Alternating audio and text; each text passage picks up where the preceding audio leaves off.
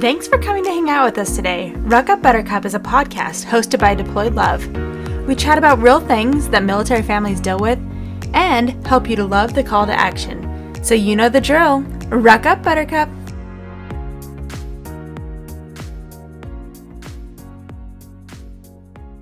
Hey everybody, welcome back. We are in the middle of June and summer is already flying past in my life. So I know I'm sure it is in yours too. So I hope that you guys are enjoying your summer with your family. And we are excited to be back here. We have a special guest who is also one of our coordinators in the past and has kind of been helping out on the team recently. We have Alyssa.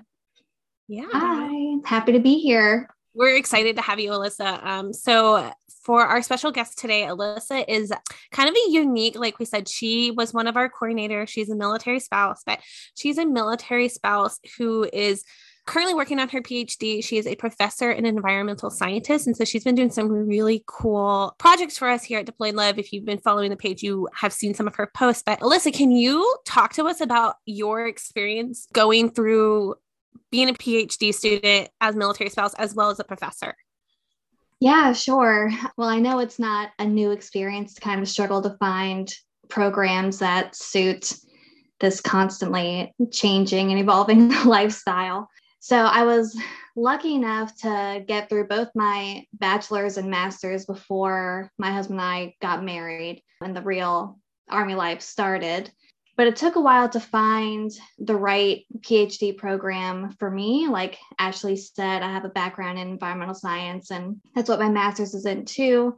And typically with science programs, you need to be on campus performing research with a dedicated like research supervisor kind of thing. And I knew that that just was not gonna be feasible if I wanted to keep our little family unit together. So it took some time and some research and lots of communicating back and forth with different programs, but I ended up landing at Antioch University, New England, which offers, well, typically pre-COVID, it was a hybrid program. So you would do a lot of your classwork remotely, discussion board posts, writing papers, that kind of thing. And then every once in a while, you would go up to campus a couple times a semester and do what's called an intensive. So it's just a weekend, or over the summer, it's a week, just kind of straight through working on your research goals and talking to your advisor and that kind of thing. And so that's what really drew me to the program. It's an environmental studies program, which brings in kind of a more holistic picture. So it talks a lot about data. And for me, it's a lot of climate analysis. But we also talk about, the people aspect of it and bringing in communities and that kind of thing. So that's what really drew me to the program. And then COVID hit. I was kind of about to start the PhD program as COVID was becoming a major thing. And so we ended up switching entirely to remote. And, I think a lot of programs are offering that now, which is kind of, we have to take as many bright sides as we can with COVID and, military life too. So, I think a lot of programs are starting to be more remote, which is nice. But, I really, as far as finding the program that was a right fit for me and my family, you just gotta do the research and talk to as many people as possible. Yeah, I think that's probably like the one bonus of COVID is that it showed people that they can do like universities and programs that they could do it all on remote. And so, because I know like when I was looking into like just going to get my master's, a lot of the programs I wanted to do weren't being offered, even like hybrid. Like I would have been totally fine hybrid. It was going to be either A, I was going to be commuting to hours, or B, I was going to be doing a program that wasn't really accredited. And so I was like, well, I'm not going to put all my time and effort into that type of program. So I ended up just deciding not to go get my master's. In the way it worked out for me, because I ended up working for my family business and Deployed Love. So it worked out for me. But like, I know there's a lot of people who just don't get to have a career as a military spouse because they haven't had that opportunity to go. So like my bachelor's is in sports and health sciences. So I have with a concentration of health promotion. So program planning around the health aspect. Really, honestly, you can't really do much with that with a bachelor's. Like you have to go on and get your master's or PhD to do a well-paying job. So like my bachelor's is just a bachelor's to me. Like it doesn't really benefit me in any way other than like my experience doing the program planning and things like that. So I do think that having those programs now align up, hybrid courses and fully online now, I think are offering military spouses that opportunity that wasn't necessarily there 3 years ago. And it's not even just college. It's been really convenient to see that there's so much virtual options as a teacher. Jobs in general, I guess, being able to be portable. They've become so much more portable for military families who move. We move every 2 years, every 3 years, and have to restart. And as a military spouse, we've talked about that on the show before, like having to restart, sometimes it gets to the point as older military spouses where we decide to not continue our career, not continue our education because it didn't work. That's definitely a thing that's changed. COVID has changed things a lot, which is amazing as a military spouse. Yeah, I remember when we were moving from Florida to Georgia, it was like pulling teeth trying to get people to interview me, even just a phone interview. And now it's so much more common and a lot easier to request virtual or remote interviews. It really has changed the landscape in a lot of ways, in a lot of positive ways for military spouses. Yeah, I agree. So very interesting. I think if you're listening and you've thought about going and continue your education, whether even it's just going into finally getting your bachelor's, there's a lot more programs out there. There's a lot more programs out there for military spouses compared to several years ago. A lot more scholarships, a lot more opportunities. So take that time, research it, look at online schools, even if it's not in the same state as you're currently stationed in, look at those. I've even thought about going back to school. Like when they announced like FTCC here at Fort Bragg was offering free programs, I was like, oh, well, maybe I'll go back to school because I do a lot of business stuff. So I was like, I haven't taken a lot of business classes. So I was like, oh, well, maybe I'll go and do some business classes. And there's a lot more opportunities. So for sure, get out, ask for recommendations. Like, where have you guys gone to online schools? Because I think that's also important too, because there are a lot of online schools. So you want to make sure you pick the right one for your needs as well. You don't want to pick one and then come to find out that it's just not that great of a school. People aren't going to take it seriously, type of thing. Yeah, definitely ask in your military community, because there are schools that are a lot more specifically military friendly. They understand PCS, they understand deployments, they understand that stuff, and are more flexible with like assignments being turned in. I know that the college I went to, it was a lot like that. Like if you were genuine with your professor and were like, hey, we have a big PCS, I am still going to finish this course, but things may be on a little bit of a delay. They were pretty flexible about making sure that you were still able to get credits. Well, and even as like a service member too, like if your service member wants to continue their education, I know my husband just graduated with his bachelor's, 2 months ago? And the school he went was completely all online, and they were really, it was kind of a pain at times because he had so many rapid deployments that he had to like just stop the class and things like that. So it took a little time to get those fixed in their system. So that way finances and stuff like that could be charged, but it's doable. I feel like it's way more doable nowadays for the military families to do compared to even just 3-4 years ago.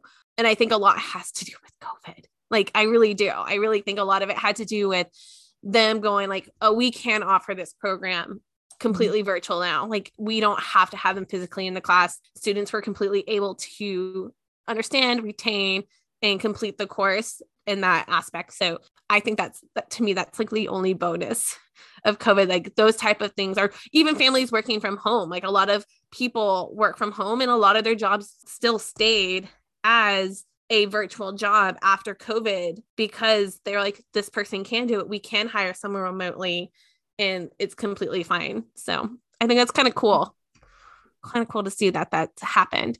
Another really cool thing that Alyssa is doing, and I've been so intrigued by her posts if you've been following Paige, you might have seen her lives and stuff. And growing up military and being a military spouse for as long as I've been, I never fully thought about all of these different things that you've been talking about. Like, I've always known that military bases are always been in kind of the really bad areas. Like they've always built, like, I think Fort Bragg used to be a swamp. And so they've built on top of the swamp over the years. So like, obviously, like when it rains and things like that, it floods. So like, I knew that, but like thinking about all the other installations, it's really common. And so will you talk to us a little bit about your Changing Tide series that you're doing for Deployed Love?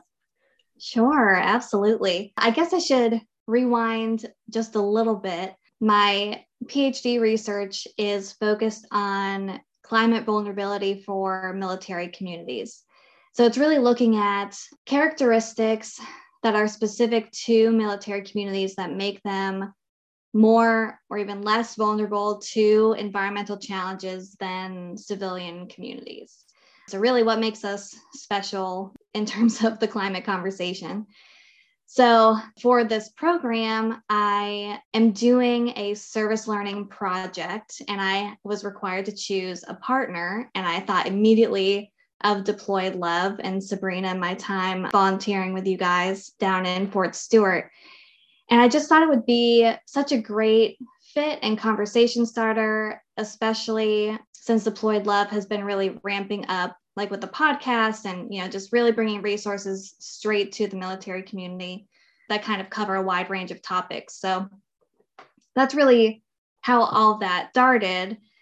But then in my personal life, I have been stationed, or we have been stationed in all of these very, very climate vulnerable locations. So our first one, I went to school in the Hampton Roads region in Virginia, which Naval Station Norfolk is a huge installation there. It's the world's largest naval base, and it's a very important facility, especially for the Navy. And it just is near constantly flooded, and it was kind of this thing where I would be driving around and I would think, these people have important jobs. My husband and I were dating at the time.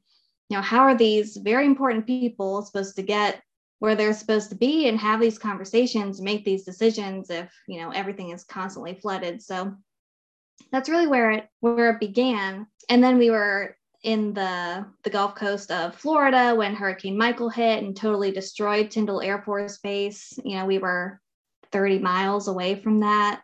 So we've really just bore witness to all these kinds of climate events. And so that's really where the idea for this research started. And, there's a lot of conversation in the military, kind of higher up in the upper echelons of, okay, well, how do we prepare our infrastructure and resources to withstand these climate events? But there's no real conversation surrounding the military community itself. So how families can be resilient or be a part of building installation resilience to these climate events. So that's kind of where Changing Tides began, I guess. It's super significant. I know we talked about it before you started doing the program with us, but like the fact that most military bases are coastal, they kind of all end up being along different regions. And whether that's in California where there's earthquakes, or along the East Coast and along the Gulf where there's tons of hurricanes and flooding and rain, and we've become very susceptible to different climates. And a lot of us may have come from north or areas where this was not something we grew up with. We may get a little bit of knowledge. I know Red Cross does a lot of things on base, especially during hurricane season, to try to encourage people to get their stuff together to be prepared for what is coming. But if you're busy and life is busy, you're military, you've just moved to town right before the hurricane season starts, you're generally going to skip over that information. That's stuff that you're like, oh, I'll be fine. We're inland. We're not that far away. But even in the 5 years I've lived in North Carolina, we've had 2 major hurricanes that we were not prepared for. So this is very significant information, I think, that the military community in general needs and needs to be prepared for. Yeah, and I think there's a common misconception with these things that if you are inland, you are safe. And there's a great example of Offutt Air Force Base in Nebraska that experienced 7-foot-high floodwaters and had to evacuate a third of the installation, all because of the Missouri River that was right next to it. They were hit by this massive cyclone storm, and it just flooded, and nothing that they did could stop it. It just happened, and it was fast. And so that really started a conversation, I guess, within the inland military communities of, okay, well, nobody is excluded from trying to battle these things. Well, I think that's important too, because like you don't really think about it. You know, I've lived in all the different climates. I've lived on the East Coast, I've lived in Tornado Alley, I've lived in Alaska, and I've lived in Europe as well. Like you didn't even think about that, like even thinking about like how that's going to affect your guys' life. And it's one of those things where I know like when anytime a huge system is coming in, like when we're preparing for it, I'm always in the back of my head thinking of like, what if this happens? What if work doesn't normally stop for a lot of places. A lot of places, our soldiers are still at work. Sometimes they do early release, sometimes they don't. But I'm always kind of like, what if this hits he's, we live 30 minutes from Bragg-ish, knowing full well that like a lot of the places he would have to drive home to get to where we are probably not going to be passable. And so there's always in the back of my head of like, okay, what are we going to do if that happens too? So I think a lot of families don't always think about that. Mm-hmm. How are you going to, if there is a big event, are you prepared? Are you not prepared? Do you have an idea of how you're going to get home if that road is closed? Like GPS isn't always going to work. You probably should always kind of have that back of your head, like routes out of wherever you work, different ways to get to wherever your loved one is as well.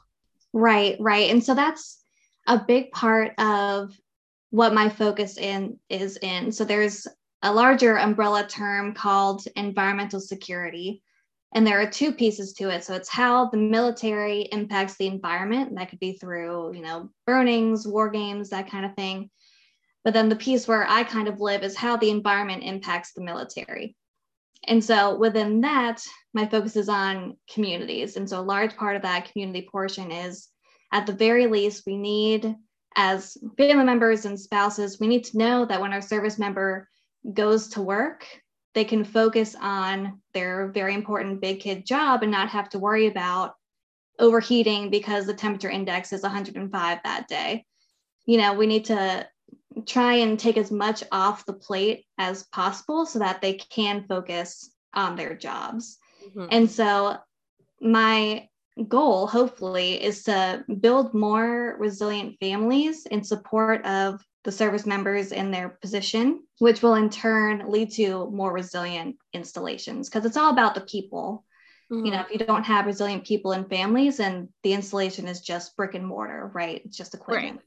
And I think we say that all the time, like, like you have a strong family, you have a strong soldier, you have a strong force. And so I love this topic because it's not something that's normally talked about. It's not something that military families are like, oh yeah, like we're living in a place where it is 105 with a heat index of 115. Like, what are ways that we can support our spouse or our unit to keep them healthy? How can we keep ourselves healthy? Because it's not just us as well, them too. They don't want to worry about you. You don't want to worry about them, type of thing. Exactly. And climate change and environmental issues, there's no exclusion there. So even, you can't just say, okay, we can only try and protect service members. We have to consider the community as a whole. And that's, either the military community or the broader, community surrounding base, because I know a lot of us don't live on base specifically. We can't pick and choose who is vulnerable and who's not. The general consensus has to be we are all vulnerable. And then to what degrees are we more or less vulnerable compared to each other, I guess. So what is going forward, like the idea of how we get these families to be more prepared? I know that we talk a lot about the hurricanes, but it's also, winters in Alaska. That's going to be a whole other environmental change that you're not used to. So how do we get this information to families and help them to become more prepared? Well, I think the first step is just being aware of the climate you are moving to. I know it is PCS season right now. We move all over the country. I'm about to move to Kansas in the Midwest for the first time. So I know firsthand that it's, intimidating, and you have so many other things that you need to think about. But in terms of being prepared and having a plan, there's nothing like, understanding the location you're moving to. It reduces anxiety, like Ashley was saying, you have that plan in place already.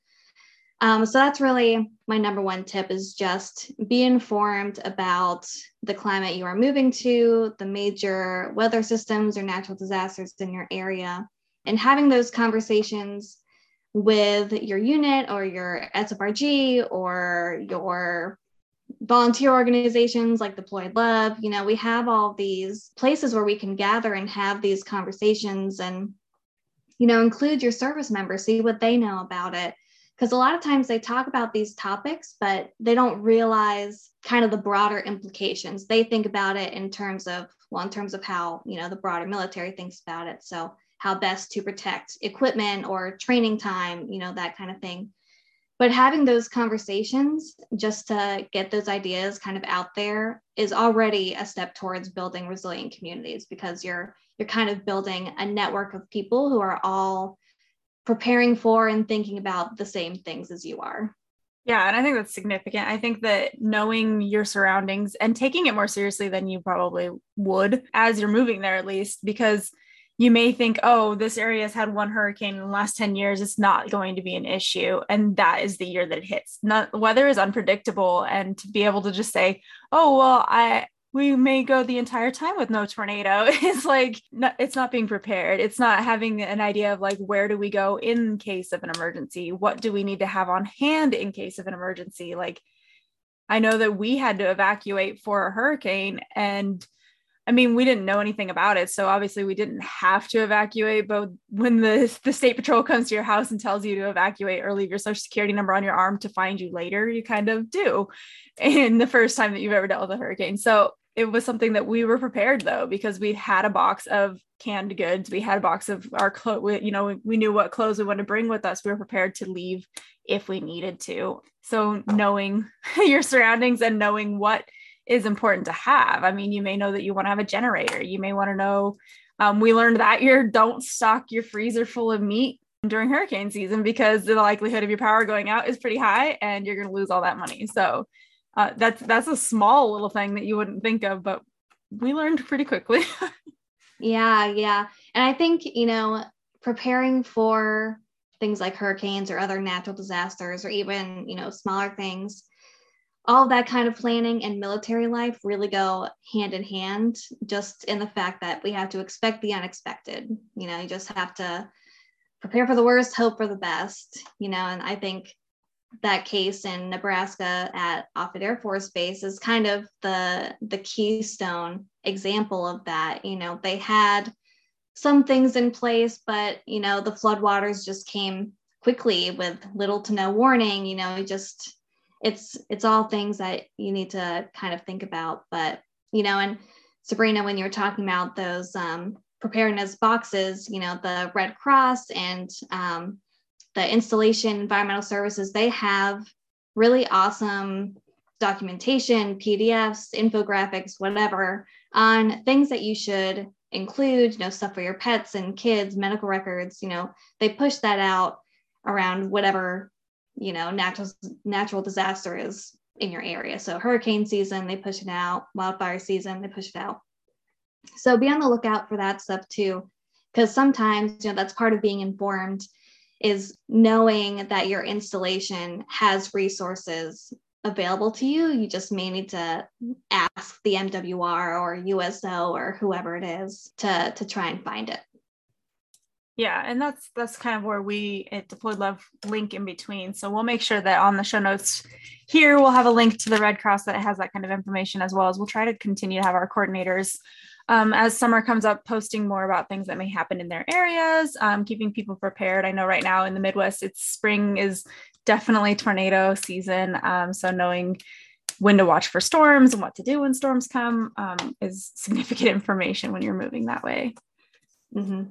Absolutely. And doing the little things too, like even just noticing a different way home, like Ashley was saying before, like even just those little things can add up to feeling more confident in your own resilience and your family's resilience, because you are just more aware of your surroundings, right? Of the things that maybe you just keep a running tab on your canned goods in your pantry, just something like that. Just the little things can really add up and reduce anxiety, which, is the number one thing for military families, I think.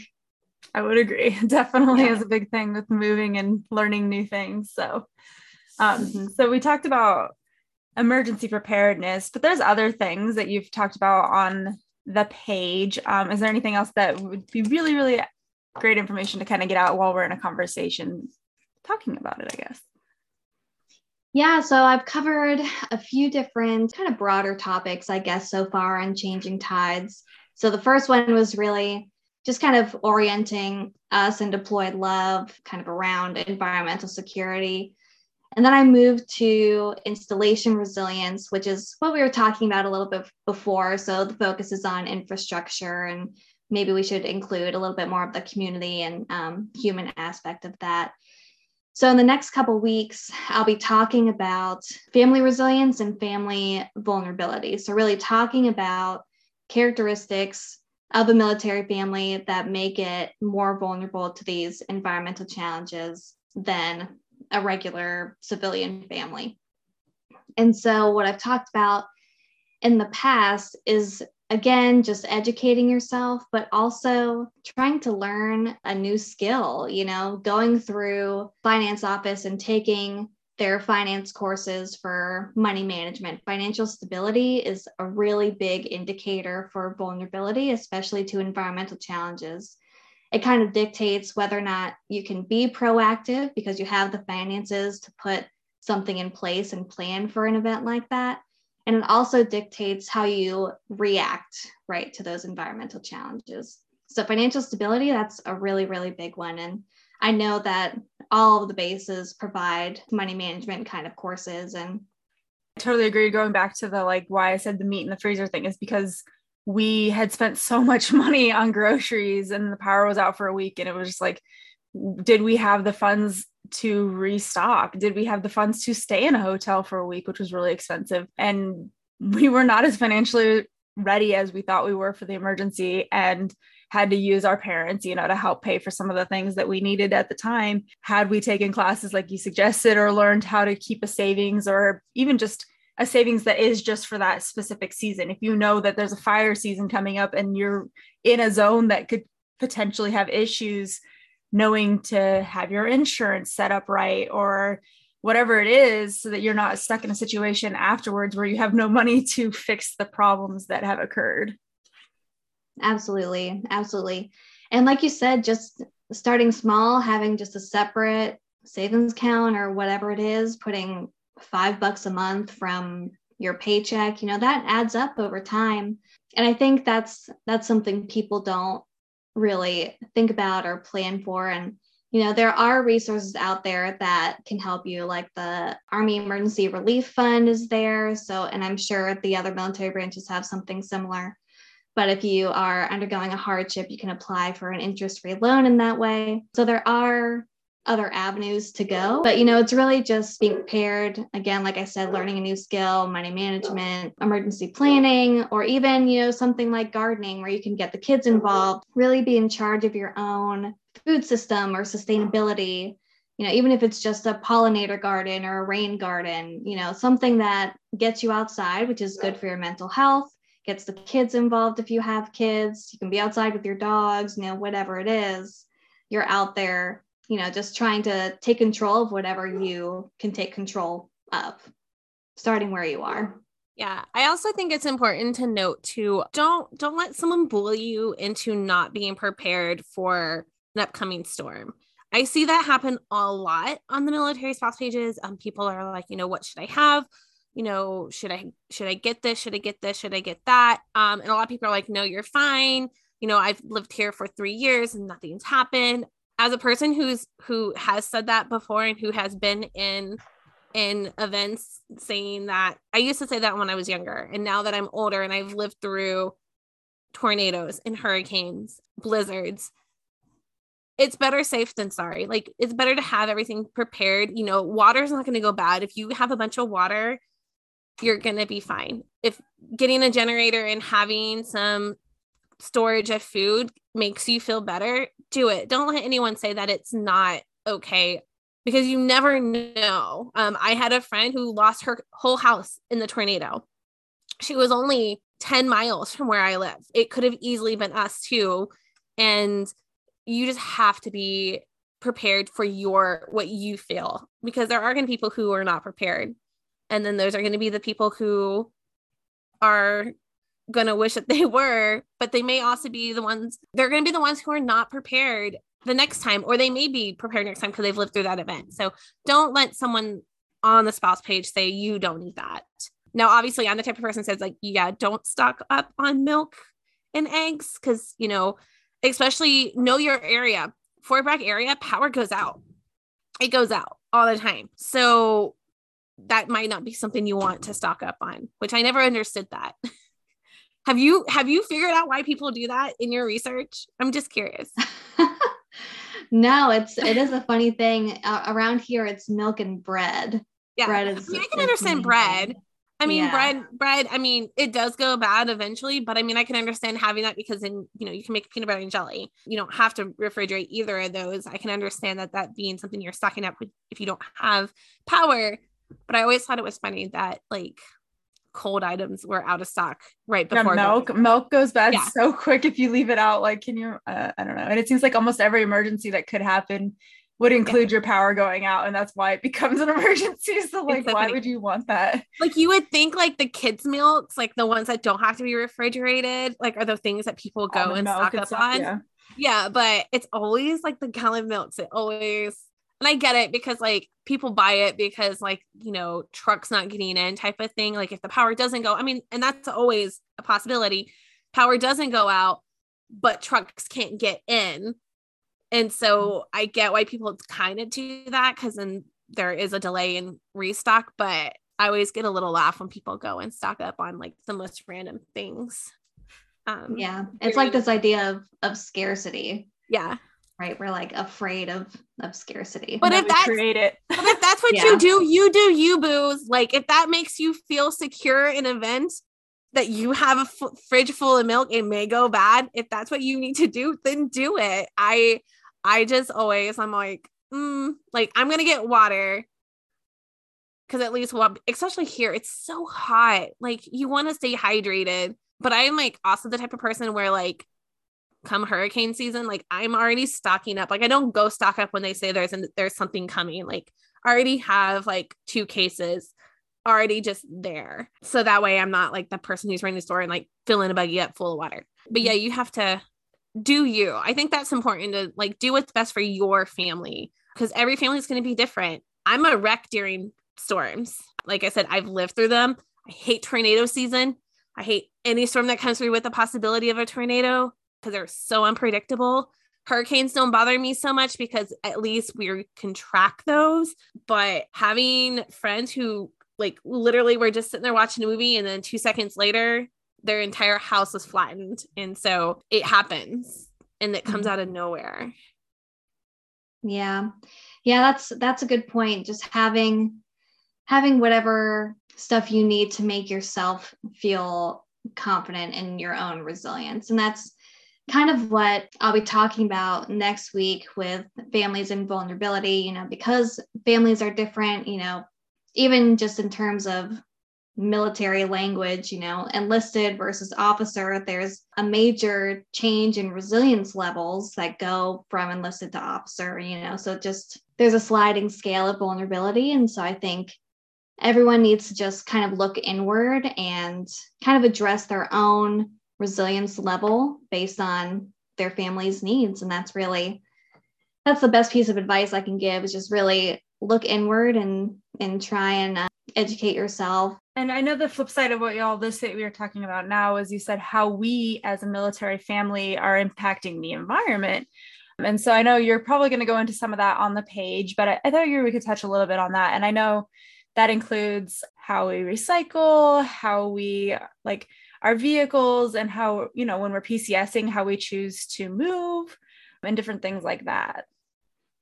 Yeah, that can be really difficult, especially when it's PCS season, because you're living off of paper plates for a while, you know, trying to eat out and get your home goods all settled. You know, it can be really, really hard. But like I said, as far as, you know, being prepared for environmental challenges, you know, we can do the little things to make ourselves feel more confident. And the same is true for helping the environment as well. You know, just doing the little things swapping out for bamboo paper towels or whatever it is. It's just, we can make little swaps that really don't make a difference in the long run as far as usage goes, but they're just a little step forward for helping out the environment. And like I said before, gardening, getting outside, just being, in touch with nature, to be a little hippy dippy on here, but it helps for mental health. It helps for just environmental awareness. And if you have kids, they're already learning this stuff in school, so bringing it into the home is just kind of the next step. And especially, I know homeschooling kind of centers around a lot of times a connection to the outdoors and self-reliance and that kind of stuff too. So to me, it seems like a natural next step to do just the little things and involve your kids, and they can teach you something and vice versa. Yeah. And I think being part of the military was how I've learned so much about environmentalness. Is we were stationed in Germany, and the amount of care and concern that Germans have for the environment in comparison to what we have here in the States has taught us a lot. We had to recycle. It was illegal to not recycle. You would get fees and fines, and they would check your trash. If they saw, that you were consistently putting boxes or whatever in the trash can, you would get fees. So we learned a lot there about why that's important, and why you should also, we learned about, taking buses and trains and saving on gas and stuff like that, just by living in a different country. So that was a really cool experience that we got from being in the military that you probably don't get when you're in the States. I know here we have to seek and search ways to recycle. Our community we just moved to, luckily does have the recycling bins, but a lot of even on base often doesn't have an option for recycling. So that's something you may have to research when you move, like, where can I take my cardboard, my glass, my aluminum?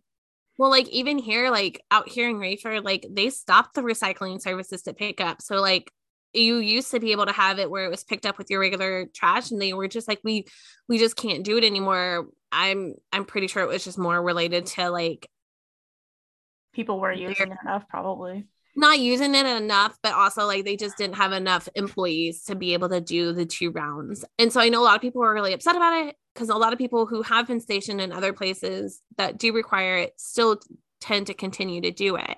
But I think it is important to teach the kids different things. Like, Fort Bragg does the burning of the underbrush because of all the pine needles. And so my kids are like, why are they burning? And we had a great conversation about why they're burning it, why it was important that they burn the underbrush, not only to help the plants grow, but to also cause, in case there was a fire or drainage, things like that. So they were really interested to see all the little fires going along the ways. And Bragg is a huge installation too. Like there's a lot of training space, and they just burn the whole time. So it's like 4 months where you just see smoke in the sky because they're just burning the underbrush. And it was cool to show them why they do that. And then also show them like, well, here, this is why, because here's a forest fire 4 hours from our home in the mountains, because there's all this dead stuff, and they don't do that in all the regions. So it's kind of cool to show them that there are things that our base is doing to help with those type of things. Yeah, the military is kind of this unexpected environmental steward. I know at Fort Stewart, they manage one of the largest forestry programs in the Army. It's so interconnected. Nobody thinks of the military as being this kind of green organization. Yeah, you were like, what?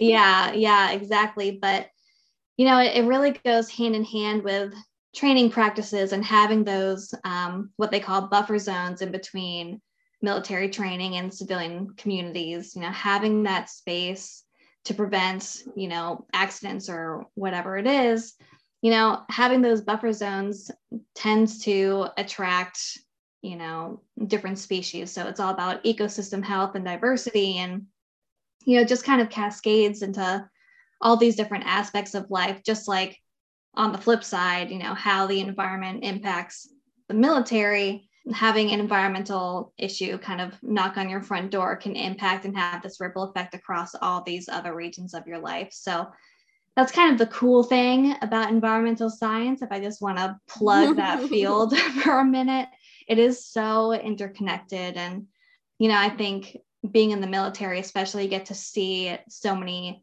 different regions of the country and the world, just like you guys were saying. And it is interesting to compare attitudes towards the environment, especially in Germany. I've heard that a lot. They have very specific recycling rules out there, but installations can vary just as widely. So I know in the Pacific Northwest at JBLM and all that kind of stuff, they have really robust sustainability programs, and it's very involved. They have like a plan for 2030 or something like that to really reduce their dependence on fossil fuels, and it's like this whole thing. And so other installations have varying degrees of that depending on their mission and priorities. But yeah, it's easy to get kind of bogged down in the doom and gloom of this environmental stuff, but there are these kind of beacons of light, I guess, that you can get involved in if you just know where to look. If you Google your installation sustainability page, you'll find resources there, and people love to talk about what they do. So ask questions. I was gonna say, you reach out. I mean, even on the local SPASA pages, like you can ask, and I'm sure someone will know, but like, I know here at Bragg, I know that they've been doing more recently, I've seen them do more programs for youth to teach them about the local environment and the local species. They just had one this past weekend I don't remember who put it on. I don't know if it was through the MWR or who it was, but they had an entire day where they were out there showing all the local species and all the local foliage and all that different thing. And I was like, that's so cool. What a great way for families to come out and show and teach the kids about their local space. And I know that's not the only place. I know when we were stationed at Jay Berry in Alaska, they did a lot of the similar things as well. So look into those programs and look into your local nature parks. I mean, we have several nature parks around Fort Bragg that all do that as well, like monthly. And it's so cool that the kids can take an interest in, like, one recently where now the kids just plant out all the different trees that they learned about, and like how they help the environment, and how you can only find these trees in this certain area. Like, there are trees that I didn't know that only grew in certain areas now because of cutting them down. And so now they're kind of like, we kind of protect them. And it's like, I didn't know that. I didn't know there was different types of pine trees here in North Carolina. I thought they were all the same. So you'll learn something new. And it's really interesting. Yeah, it is funny, oftentimes, well, I should say in a previous life, I was a curriculum developer for outdoor and environmental education. And so it is really funny to see, these programs geared toward kids, how they draw in parents and whole families as well, because the kids get so excited about it, and just being outside together, it's again that cascade effect where everyone benefits from this educational experience. Well, and if kids are excited about it, then it's easier to get everybody on board. Like, I mean, I don't know where our listeners are, where your kids' ages are, but I know for my kids, they're not interested in it. They're not really going to do it. So having a super fun way for them to go learn about something, and then we can talk about it and implement those changes in our home, they're way more willing to be like, oh, well, this helps save this, or this helps do this. They're way more willing to do it. And I think that's really cool to see that they're doing those programs. I'm sure that's why they're doing those programs, because they know that that's what's going to happen. It's just something we all need to think about too, is our environment. I mean, this is our home. If we don't take care of it, there may not be something in the future. So we have to do what we can, right? I agree. It's kind of my life, Yeah, I could talk about this all day, but, just to really emphasize starting where you are. That's my number one thing that I tell my students too, because you guys mentioned before, I'm a professor actually for Southern New Hampshire University, which is the partner school with the USO. So that's a great place. I teach military spouses and service members all the time. So if you're looking for a good school, there's a plug for that one. But I tell my students all the time, because they have to go in and pick an environmental issue that's kind of local to them, that, it's just doing the little things, starting where you are, learning about your local space, all of that is a step in the right direction. Nobody's expecting you to go out one day and just have an entire solar roof and rain garden and rain barrels, all over the place. Nobody's expecting that drastic of a change, but it really is about the little things and getting the whole family involved, and just having those conversations, with other people, and just, I don't know, being aware and Yeah, all that kind of stuff. I think this would be a really cool like segue for families like during I mean, we're in the middle of PCS season, so like this is a really cool way to like learn about where you're going to. Like look up, are you going to a plain, are you going to a mountain region, where are you going, like what is the weather, and do kind of a little segue with your kids and teach them like, okay, like this is what we're used to, this is where we're going. And I think it's also a way for them to get involved and understand the type of environment that they're going into and like what they could do to help. Like, okay, we're moving to a place where there's a lot of pine needles. We have to be careful, like if we make a fire and things like that. Yeah. And obviously I as a homeschool mom, I advocate for that hugely on them doing their own research and being able to learn. And then you can bring in fun things of like, hey, because there's pine trees, we can do zip lines. We can do, you know, like look for where the fun is going to come in too for your new places. So it gives you guys all a chance to kind of sit down and like Google the area, learn about different things that are going to be in your area, learn about resources that you might be able to use. And kids like it. They really do. They like, especially in the move, they like to have some sort of control to know like where they're going. What is their neighborhood going to look like? Is there going to be tall trees? Like when we moved to North Carolina from Texas, the shock of the size of the trees and the amount of trees was like, wow. They were really young at the time, so it didn't really apply at the point because they're only like 3. But it is. But even for yourself, though, like even as an adult, it can be a shock. I mean, the amount of people I talk to who come from places that they're just like, I'm not used to being so close to the beach, as well as like trees and mountains. And I'm just not used to like hurricane and tornado weather. A lot of people don't know here in North Carolina, we're on a plate. There are earthquakes, not nearly as severe as the West Coast is, but people like freak out like, was that an earthquake? And I'm like, yeah, like we are on there's a major plate here. It's not as active, but you do feel tremors occasionally. And a lot of people don't know that until like an event happens and did everyone say like, you know, you see the post. So I think it's really important, even if you don't have kids, do that little research before you go to a new installation or a new town and see what you learn. And then just go with the flow. I mean, I think environmental stuff is important. Like we, as our family, you know, we try to have houseplants, and this year we decided to grow a little garden, and we're really proud of our 2 tomatoes and tiny pepper. That's all we've gotten so far, but we're really proud of them. And the kids love it. Like every day they go back outside and like, how many tomatoes do we have? They don't even like tomatoes, but they're really excited that we're growing our own vegetable this year. So yeah. And I really want to stress too that, you know, talking about this stuff, I am well aware that everybody's at different points in military journey and life. You know, I think I've said this a couple different times on Changing Tides as well, but, you know, there are some families where both spouses work, one person has to stay home. You know, we have all these different combinations and reasons for choosing the way of life that we do. You know, there are so many variables. And so I don't want it to sound like, oh, it's just so easy, you can just start your own garden. You know, we're well aware that everybody's at a different point. And so it's just like, I mean, the whole theme of this has really just been, you know, doing what makes you feel comfortable and more resilient, and just trying to do your research in order to, you know, do the best for your family that you can. I think we say this on the podcast almost every time we talk about a topic. Resilient family equals resilient soldier, which means our forces are going to be stronger and more capable of doing the tasks that they're set to. So you just have to do your part. If you do your part, then, and if everyone does their part, then we should have that strong, resilient military.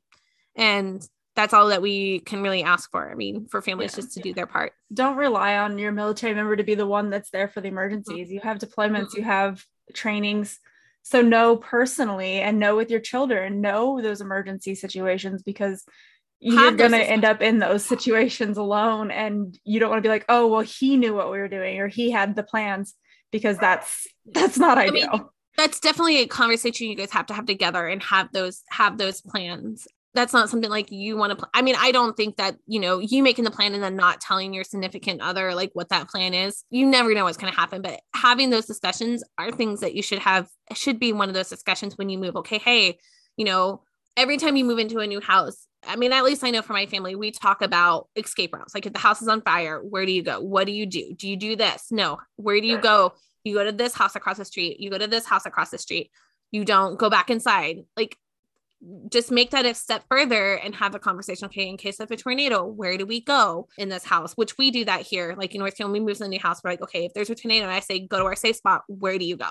But have that conversation with like, okay, if the tornado happens while we're at work, phone towers are down, anything like that. Like, what is our plan to get you back home? Or do we have to make it to there? What is our plan? Like, have those conversations and always have a plan B, because plan A may not, I mean, anyone in the military should know plan A may not always work. You may need to have a plan B and a plan C.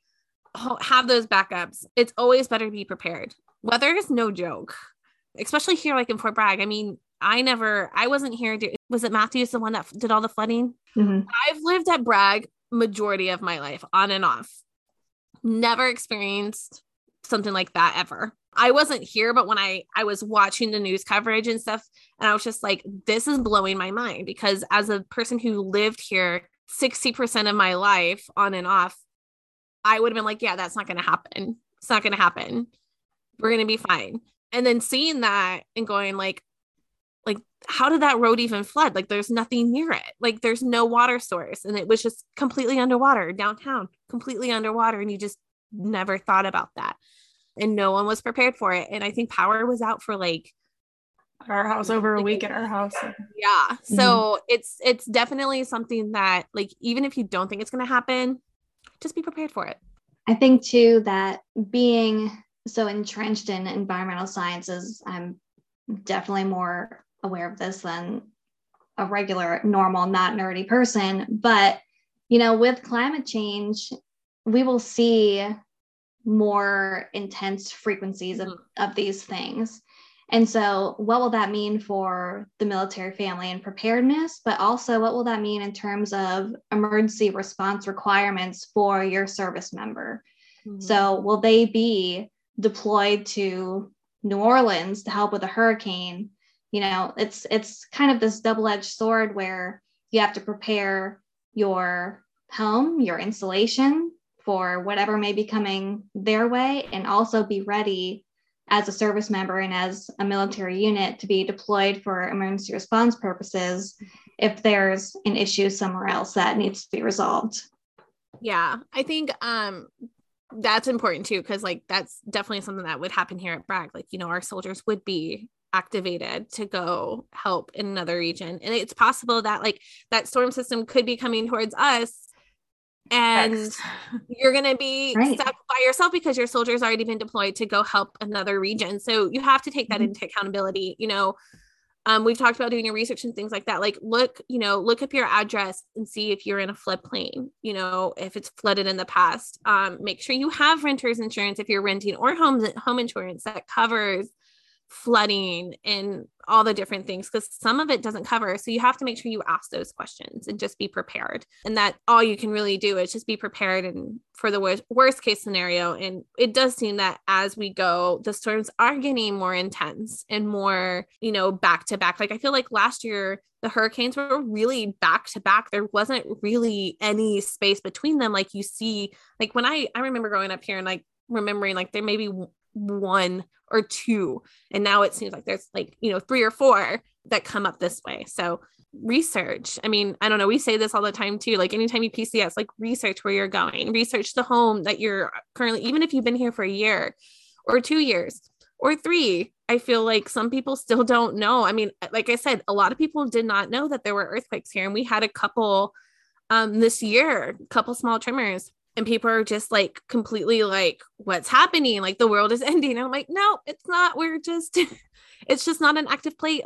It's really fascinating to see that there is earthquakes on the East Coast. Well, I want to thank you for coming on here with us. I know that you've been doing a lot on the page. So if you guys are listening today and haven't seen any of the information, make sure you're following Deployed Love on Facebook, because Alyssa will be on again tomorrow, as well as a couple more weeks down the road with more tips like this, as well as information about how we are affected as a military family and how you can continue to be prepared. So we are looking forward to continuing to see your lives and getting to know you in the process of that as well. So thank you for joining us. Thanks, guys. It's been fun. All right. Well, we will be back with another episode again later in July. July is coming up quickly, I guess. So make sure you guys are following the page. We'll have tons of information in the show notes as far as different resources for you guys. I'll be getting some from Alyssa directly to get to you guys so you guys can do your research when it comes to moving and emergency preparedness. But otherwise, I hope you guys enjoy your summer and we will catch you on the flip side. So rock up, Buttercup. Bye.